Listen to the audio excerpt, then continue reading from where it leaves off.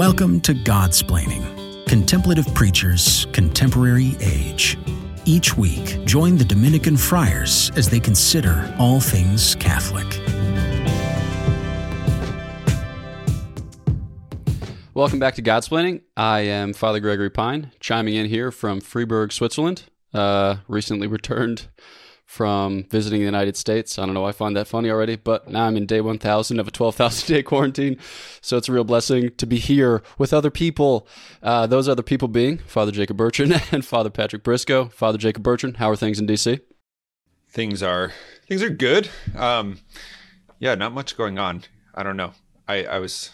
I found myself trying to think of something interesting. I think last time we were on an episode, or a few times ago, you were talking about avalanches. I was like, well, I have nothing to top that. So I don't really have anything more to say about what's going on. But things are good. Just getting through Lent and looking forward to not Lent. And that's it. Yeah. Nice. Excellent. Father Patrick, how are things in Providence? Last time you spoke of everyone breaking their Lenten promises. How would you say the university is holding up under the strain of this difficult season? Yeah, I think it's important to include, that sort of like Irish despondent nature to which I tend about the human condition. And so, I'm not quite to total depravity, but I'm as close as you can get and remain a Roman Catholic in good standing. So we continue along that route up here. I will say, however, that it's nice that the 11 months of February are over and that we have now progressed into something not February, because everything, literally anything, actually is better than February. So, yeah, cheers. That's where I'm at. I don't know exactly what I pictured the weather in Switzerland to be like before I came here, but I have in my mind Alps, and I have in my mind like Alps that are over like 15,000 feet tall. So I just pictured everything being like rocky, mountainous, and snow-capped, including the towns. I don't know exactly how that worked, but I was expecting it to be, like minus 1 billion degrees. I keep saying hyperbolic numbers. I should rein that in. I expected it to be cold here every day and all the time, but it turns out it's like the same temperature in Freiburg as it is in Washington. And why I'm recounting this, I know not, but maybe somebody's interested. We haven't found that listener yet, but someday we shall.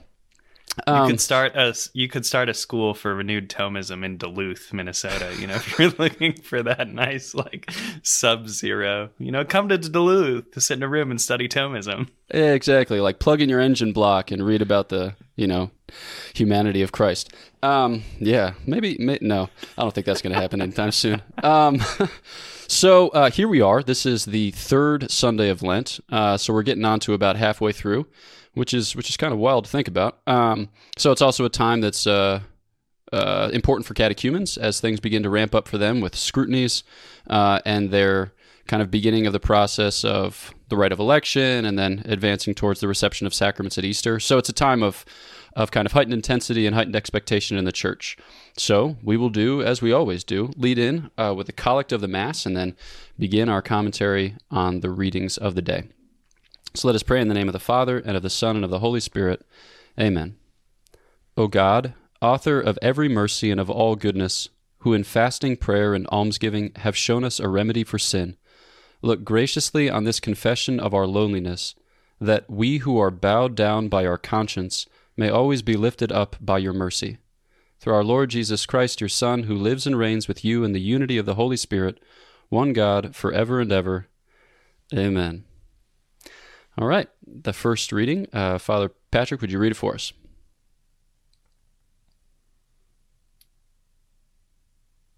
A reading from the book of Exodus. In those days, God delivered all these commandments. I, the Lord, am your God, who brought you out of the land of Egypt, that place of slavery. You shall not have other gods besides me. You shall not carve idols for yourselves in the shape of anything in the sky above, or on the earth below, or in the waters beneath the earth. You shall not bow down before them or worship them. For I, the Lord your God, am a jealous God, inflicting punishment for their fathers' wickedness on the children of those who hate me, down to the 3rd and 4th generation, but bestowing mercy down to the 1,000th generation on the children of those who love me and keep my commandments. You shall not take the name of the Lord your God in vain, for the Lord will not leave unpunished the one who takes his name in vain. Remember to keep holy the Sabbath day. 6 days you may labor and do all your work, But the seventh day is the Sabbath of the Lord your God. No work may be done then, either by you or your son or daughter, or your male or female slave, or your beast, or by the alien who lives with you. In 6 days the Lord made the heavens and the earth, the sea, and all that is in them. But on the seventh day he rested. That is why the Lord has blessed the Sabbath day and made it holy. Honor your father and your mother, that you may have a long life in the land which the Lord your God is giving you. You shall not kill, you shall not commit adultery, you shall not steal, you shall not bear false witness against your neighbor, you shall not covet your neighbor's house, you shall not covet your neighbor's wife, nor his male or female slave, nor his ox or ass, nor anything else that belongs to him. The word of the Lord. Thanks be to God. It's interesting to look, or if you were to look at St. Augustine and then St. Thomas Aquinas following St. Augustine, they pair the Beatitudes from Matthew 5 with the Ten Commandments, and then to sort of elucidate how it is through the course of salvation history and through the course of the old law as inscribed in the Ten Commandments and the new law, the new covenant in Christ. They pair them together so as to kind of elucidate the truths and the relationships there. But it all kind of starts here with the Ten Commandments, and I think that when we look at the Ten Commandments, when we approach the Ten Commandments, we can see them as perhaps something foreign or something kind of outdated or something that we kind of have to. We know they're there, but we don't know. We may be able to name like 3 or 6 of them or this sort of thing, and they just they're kind of lifeless. They're kind of just there in the background. But really, if we look at what's proposed to us in the Ten Commandments, or especially from this reading in the book of Exodus, this is really at the heart of God's revelation of himself, but also of us. The Second Vatican Council beautifully says that Christ reveals man to man himself, and we begin to have that revelation in the Old Testament, in the Old Covenant, and here in the Ten Commandments. The Ten Commandments often seem, or when we think about church, the law of God or the law of the church, it often seems or can be taken as a sort of imposition on us, something that's imposed upon us that we have to somehow conform ourselves to something that isn't us, isn't human, is unhuman or inhumane. But really, if we look at the Ten Commandments and what God is teaching us in those commandments, he's not giving us some sort of external law that is somehow contrary to what it means to be a human being. It's just the opposite. In fact, he's simply revealing what it means to be a human being. What it means to be a human being. So in honoring God and worshiping God, it's not something that's imposed on us that we somehow have to do that's unnatural, but rather speaks about the human heart. That a human being, our hearts, the hearts of men and women, long to worship God. And when we live our lives in accord with worshiping the one God, we're living what it truly means to be a human being. We could say that about all of the commandments. They're not arbitrary standards, but they're human standards that are already written into our heart. So in this, when God gives us the law, he's simply showing us more and more what it means to be a happy, flourishing, healthy, integrated, however we want to describe it, human being. The beauty is that we aren't, as Christians, unlike the Israelites when they received the law, we have the grace of Christ. That helps us to live the law, that helps us to live the fulfillment of the old law in the new law, so that through God's love and God's mercy, we can be conformed to him. And we see this whole process at work through the season of Lent. This is the whole reason for Lent, that we come back to what it means to be a son, a daughter of God, to live in that and to live rightly or uprightly. I think rightly would be the right word there. But it begins here. It really begins here in God's revelation to the Israelites through the Ten Commandments. He begins to show us what it means to be a human being and a human being after God. I just want to tease out the implications of this idea that the law is predicated on the identity of God. So the main Old Testament books that contain the law of God are Exodus, from which we just read, and then Leviticus and Deuteronomy. So here you have the covenant code, In Leviticus, you have the holiness code. Deuteronomy, you have the Deuteronomical code. But especially in Leviticus, it comes through that the reason for which these are given is because God is who he is. So it's kind of like a refrain throughout that book. Do this and that and omit this and that. I am the Lord, or I am the Lord who am holy.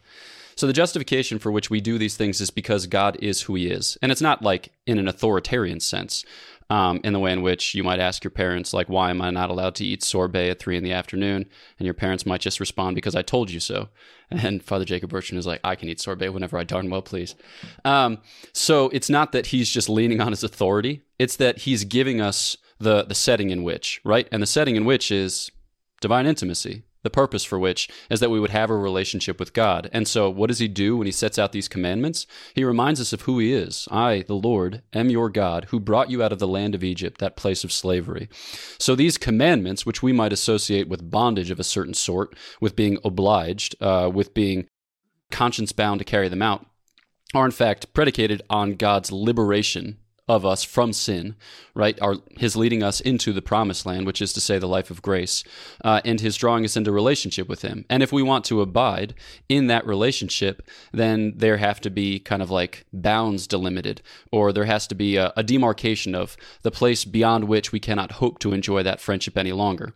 So it's not so much that God says, I'm going to make you do a bunch of stuff because I'm powerful. It's that God says, I love you so much that I will make explicit for you the place in which you can expect to enjoy the continuance of that relationship, which is awesome.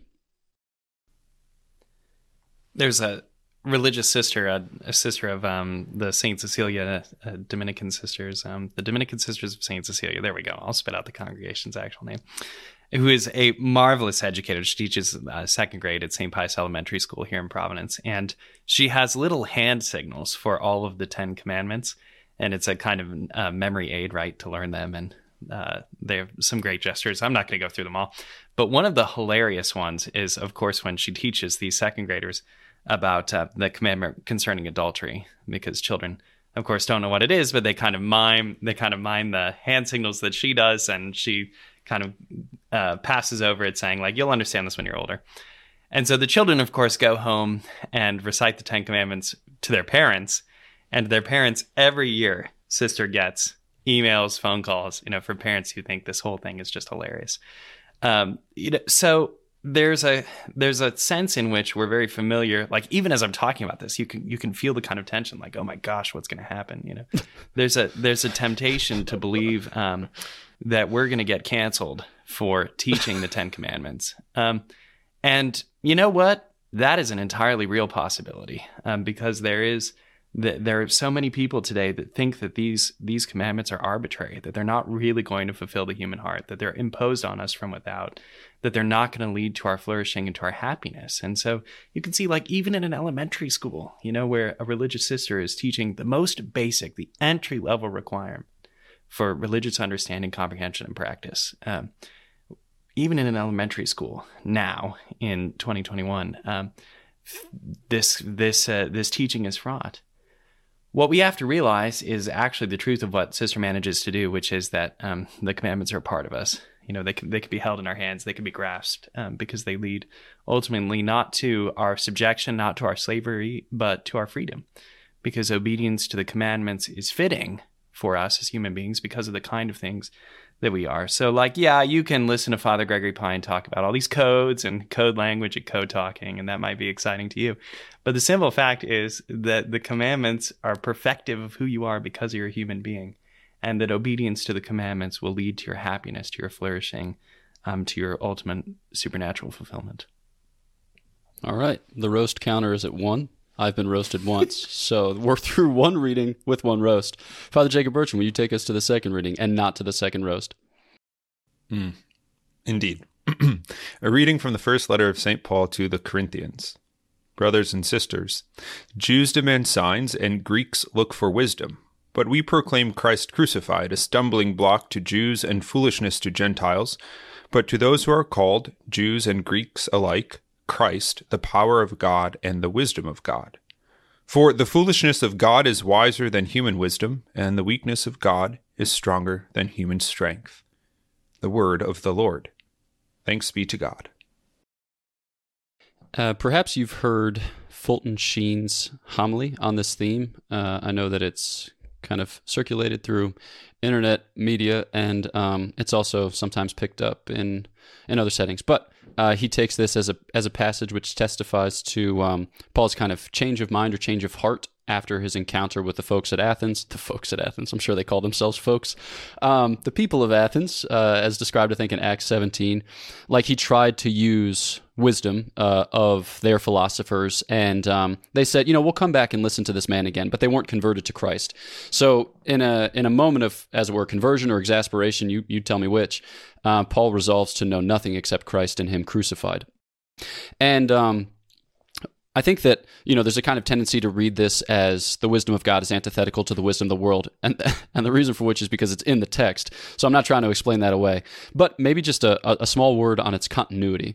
It's here we hear wisdom described as this kind of wisdom of the philosophers, this highest knowledge of people like Aristotle and Plato, and then we're told that Christ himself is wisdom. And I think that sometimes it can be difficult for us to find a way by which to bridge the gap. It's like, okay, I know some things, and then Christ says some other things, but like, where are they connected? Well, I mean, they're connected in the life of faith, because the life of faith is addressed to our minds, right? So we have a mind with which to know, and the virtue of faith opens our minds so that we can hear God, who is himself first truth speaking, which is wild. But it presumes the nature that we've been given, because if we weren't intellectual creatures, we wouldn't have, even the capacity to have our minds elevated and healed. So we're not just saying that human reason is, completely obscured by sin, utterly without merit, just potentially going to mislead us. We're saying that human reason can be broken open by the revelation of our Lord Jesus Christ to things beyond its present limitations and compass. And one of the ways we experience that is by the gifts of the Holy Spirit, which are given to everyone at baptism, and specifically the gift of wisdom, which draws out the love of charity in a peculiar way. It gives us a kind of sense for God's thoughts on the matter. And it's not a sense that we kind of reason through deductively and we say, God thought, this major premise and then this minor premise and then he drew this conclusion. No, we kind of have a feel for God's affection, as it were. And so I think that, why the tendency might be to read this passage as reason is bad, I think that we want to look more in terms of reason being drawn into the very life of Christ. And if we rely overly much on our reason, we can experience some pitfalls and snares along our path. But if we give our reason to the Lord, it can be drawn to things sublime. Yeah, to Father Gregory's comments about wisdom, I would just say that here in the text, the references to the Jews, the references to the people of Israel, can present, if we interpret it in the way that I'm about to propose to you, can present a kind of alternative error. If we cling to the wisdom of the Greeks, right, the desire to explain everything about our God away according to philosophical reason, or now I would say that the greater temptation is kind of scientific wisdom, right, to say that, no, so this is science, and science explains everything, not its own first principles. That's future fun episodes, right? But another temptation can be to say simply, well, faith is only something supernatural that can only be testified to by miracles or emotional states. And, to present the other error, if that makes sense. So if one error is to say that faith is, if one error rather is to say that we must be so rational that there's no room for faith, the other error is to say that, well, faith defies every kind of sense of reason and purports only to us by means of signs and miracles and ghosts or something, like other kinds of phenomena, right? But we know that religious faith is more than that. So one of the joys of my young priesthood here has been to be an instructor in the Western Civ program at Providence College, which is really great. It's been a lot of fun to teach in that program because we teach all kinds of texts. And one of the images for the program that is often used, that I find so compelling, is the image of the crucifixion, right? Because on Christ's cross, there are the three great languages of the ancient world, Hebrew, Latin, and Greek. And there in the cross, all of this is bound together. And so we see in the crucified Christ the kind of binding of all things. And it's only by clinging to Christ and the crucified that all of these errors can be purified of their weaknesses and be led, as Father Gregory said, to reveal first truth himself, first truth speaking. It's interesting, as Father Gregory and Father Patrick were explaining how St. Paul sort of situates Christ, the virtuous, the perfect, in between, in the middle, in the mean, as the mean between these two extremes of approaching the world and things of faith. As the truth of Christ sits between sort of the fideism of the Israelites, of the Jews here, and the rationalism of the pagans and the Gentiles.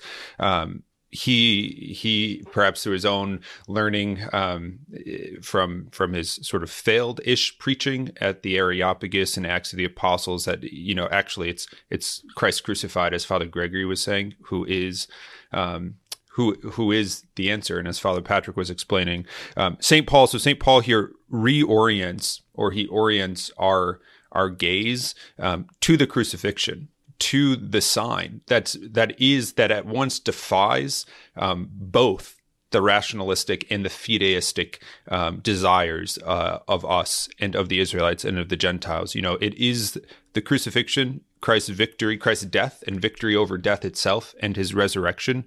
That is the wisdom of God, and that. That if we look back to the 10 Commandments, that those 10 Commandments orient us to, that it's fulfilled in the fulfillment of Christ's death and resurrection. And I think what St. Paul does for us here is he gives us this new orientation. He continues to preach and to explain this gospel notion of conversion, of metanoia, that like reminding us where we're supposed to look, and that is to the cross, and where we are supposed to go, that is to the cross, and where our victory is going to be, that is the cross, over and over again. I mean, it's the whole premise of the Christian life, the cross, the cross, the cross, because this is what Christ came for. And it's only in the cross, think of Mark's gospel here, it's only at the crucifixion that the first person recognizes, the centurion recognizes Christ as God, that it's only in the shadow of the cross and in the glory of the resurrection that our humanity is fulfilled, that we are fulfilled, that we're healed, that we receive God's mercy, that all of these things come to be, that are promised in the Old Covenant. So St. Paul, he's just sort of hammering home this message of be sure to know where you're looking, because the answer's there before you, but we have to look at it. We have to cling to it. All right. And with that, we'll turn to the gospel, which is taken from the Gospel of John. Since the Passover of the Jews was near, Jesus went up to Jerusalem.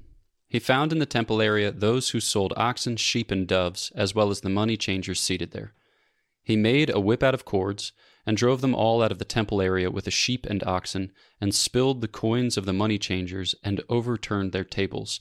And to those who sold doves he said, "Take these out of here, and stop making my Father's house a marketplace." His disciples recalled the words of Scripture, "Zeal for your house will consume me." At this the Jews answered and said to him, "What sign can you show us for doing this?" Jesus answered and said to them, "Destroy this temple, and in 3 days I will raise it up." The Jews said, "This temple has been under construction for 46 years, and you will raise it up in 3 days?" But he was speaking about the temple of his body. Therefore, when he was raised from the dead, his disciples remembered that he had said this, and they came to believe the Scripture and the word Jesus has spoken.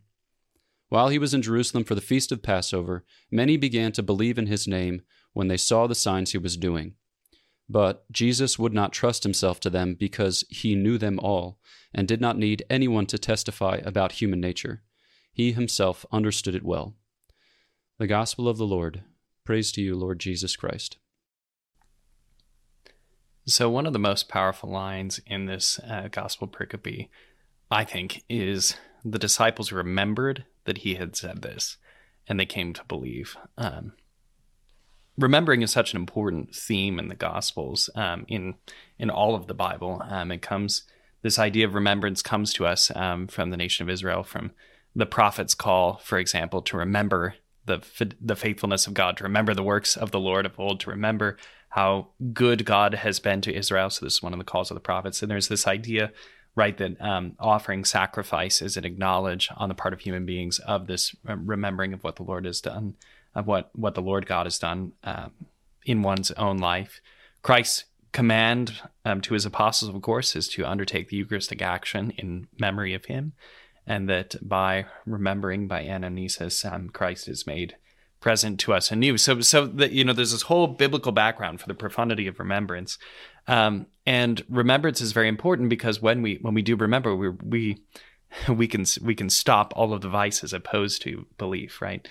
So one of the great vices that counters the kind of belief here that the apostles have once they remember is murmuring. We murmur against the Lord. This is kind of a classic monastic vice, and you can ask Father Jacob Bertrand and Father Gregory to confirm it is a vice in religious life.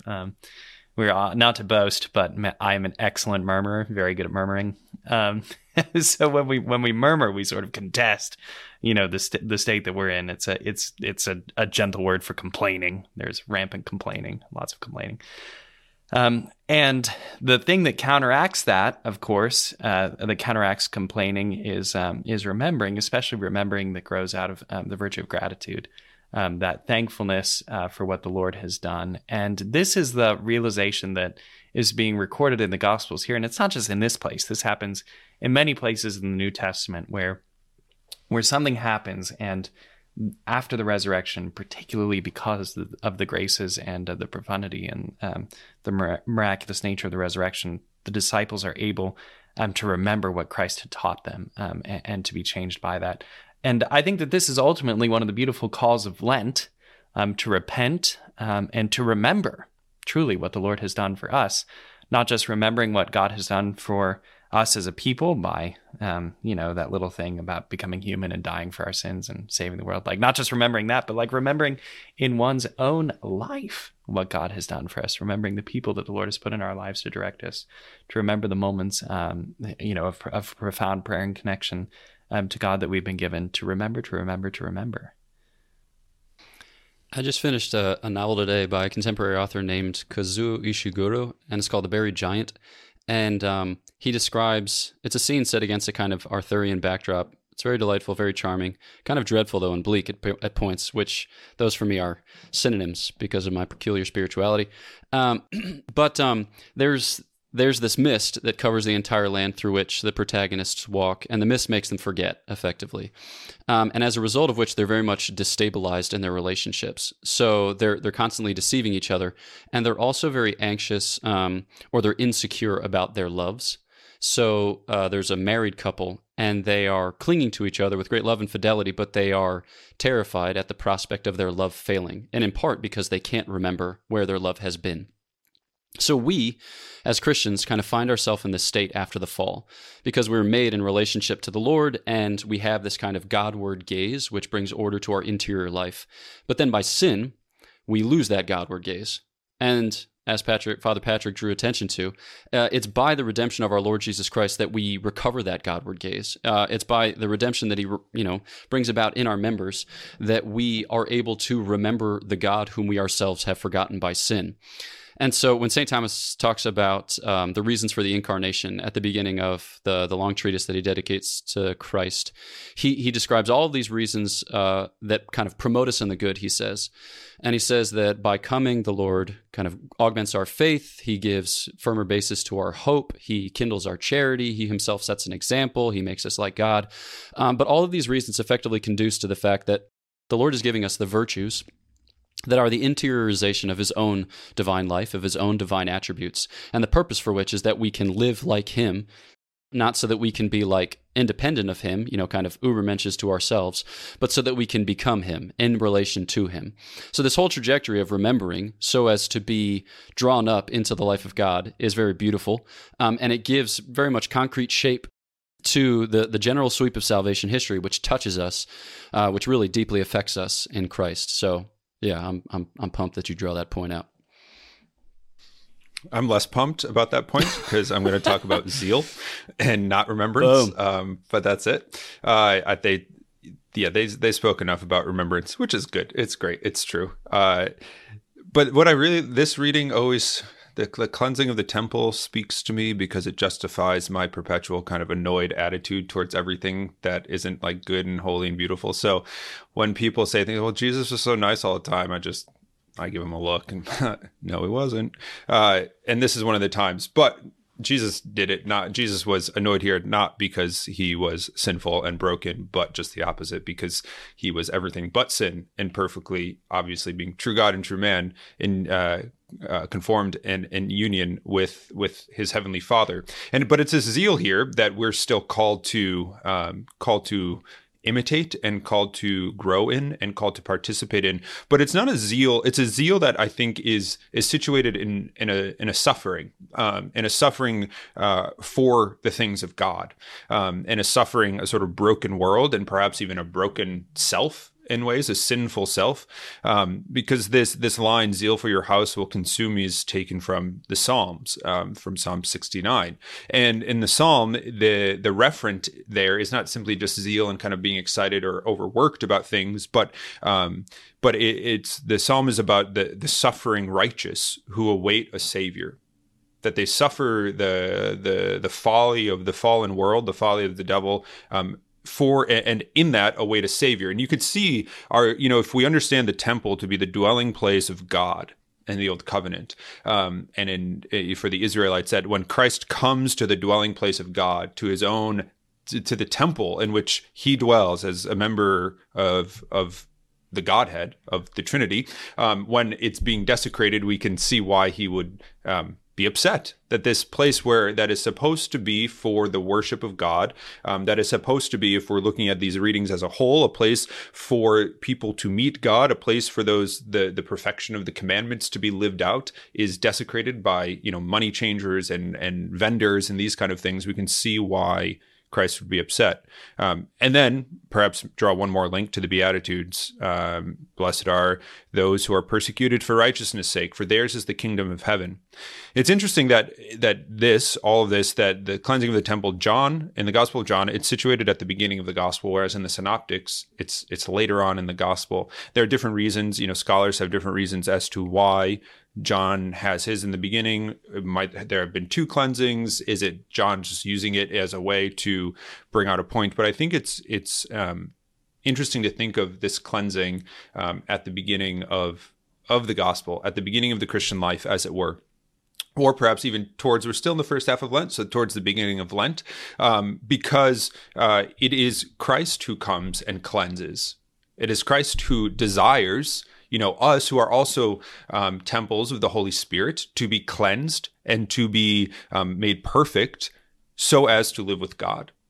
The same zeal that Christ has for the temple, Christ has for our souls. And Christ works for our souls. And that's why he died. And that same zeal, that same suffering that he suffered on, at the cleansing of the temple, was the same zeal, the same suffering that was the reason for the incarnation, and is the reason for the crucifixion, is the reason for the resurrection. And our Lord's working for this. Christ does this in our own lives. And if we could heed the advice of St. Paul to orient our minds towards the cross, then this is the point of the Christian life. And by cooperating with God's grace, God willing, we participate in that joy of the resurrection that is to come. Amen. I was about to say hallelujah, but then I omitted it because I didn't want to, shake the liturgical foundations of this season. But then I said it in saying that I omitted it, which leaves me in a peculiar situation. So, in that conundrum, we will leave you with these our reflections on the readings for the third Sunday of Lent. We hope that Lent has been blessed for you thus far. If it hasn't yet, as Father Patrick so forebodingly predicted, well then, now's the time to turn it around, because you've still got a good 4 weeks, and the Lord can make of that something beautiful. The Lord can make of that something very good indeed. Also, please share this with somebody whom you think might like a little encouragement in their own Lenten journey. If you've never shared a podcast before, on your podcast app, there's a little button that says share. Just push it, and it'll turn into a text message. So that, my friends, will be a great way by which to give someone else a pick-me-up. Please check things out on YouTube, where we are posting videos of a somewhat higher quality. I think it's pretty good, although Father Jacob Birch was recently making fun of me for it. But alas, you see this as a theme in our lives. And also, please do check out our website, godsplaining.org, where you will find ways by which to support us on Patreon and merchandise with which to deck out all members of your family with Easter gifts from the Godsplaining Easter Bunny. So all of these things in mind, we'll now leave you with the prayer of the people for the end of the Mass of today. In the name of the Father, and of the Son, and of the Holy Spirit. Amen. Direct, O Lord, we pray, the hearts of your faithful, and in your kindness grant your servants this grace, that abiding in the love of you and their neighbor, they may fulfill the whole of your commands. Through Christ our Lord. Amen. All right, we're praying for you. Please pray for us, and we'll catch you next time on Godsplaining. Thanks for listening to Godsplaining, a work of the Dominican Friars of the province of St. Joseph. Follow us on Facebook, Twitter, and Instagram. Leave a review on your podcast app, and visit us at godsplaining.org.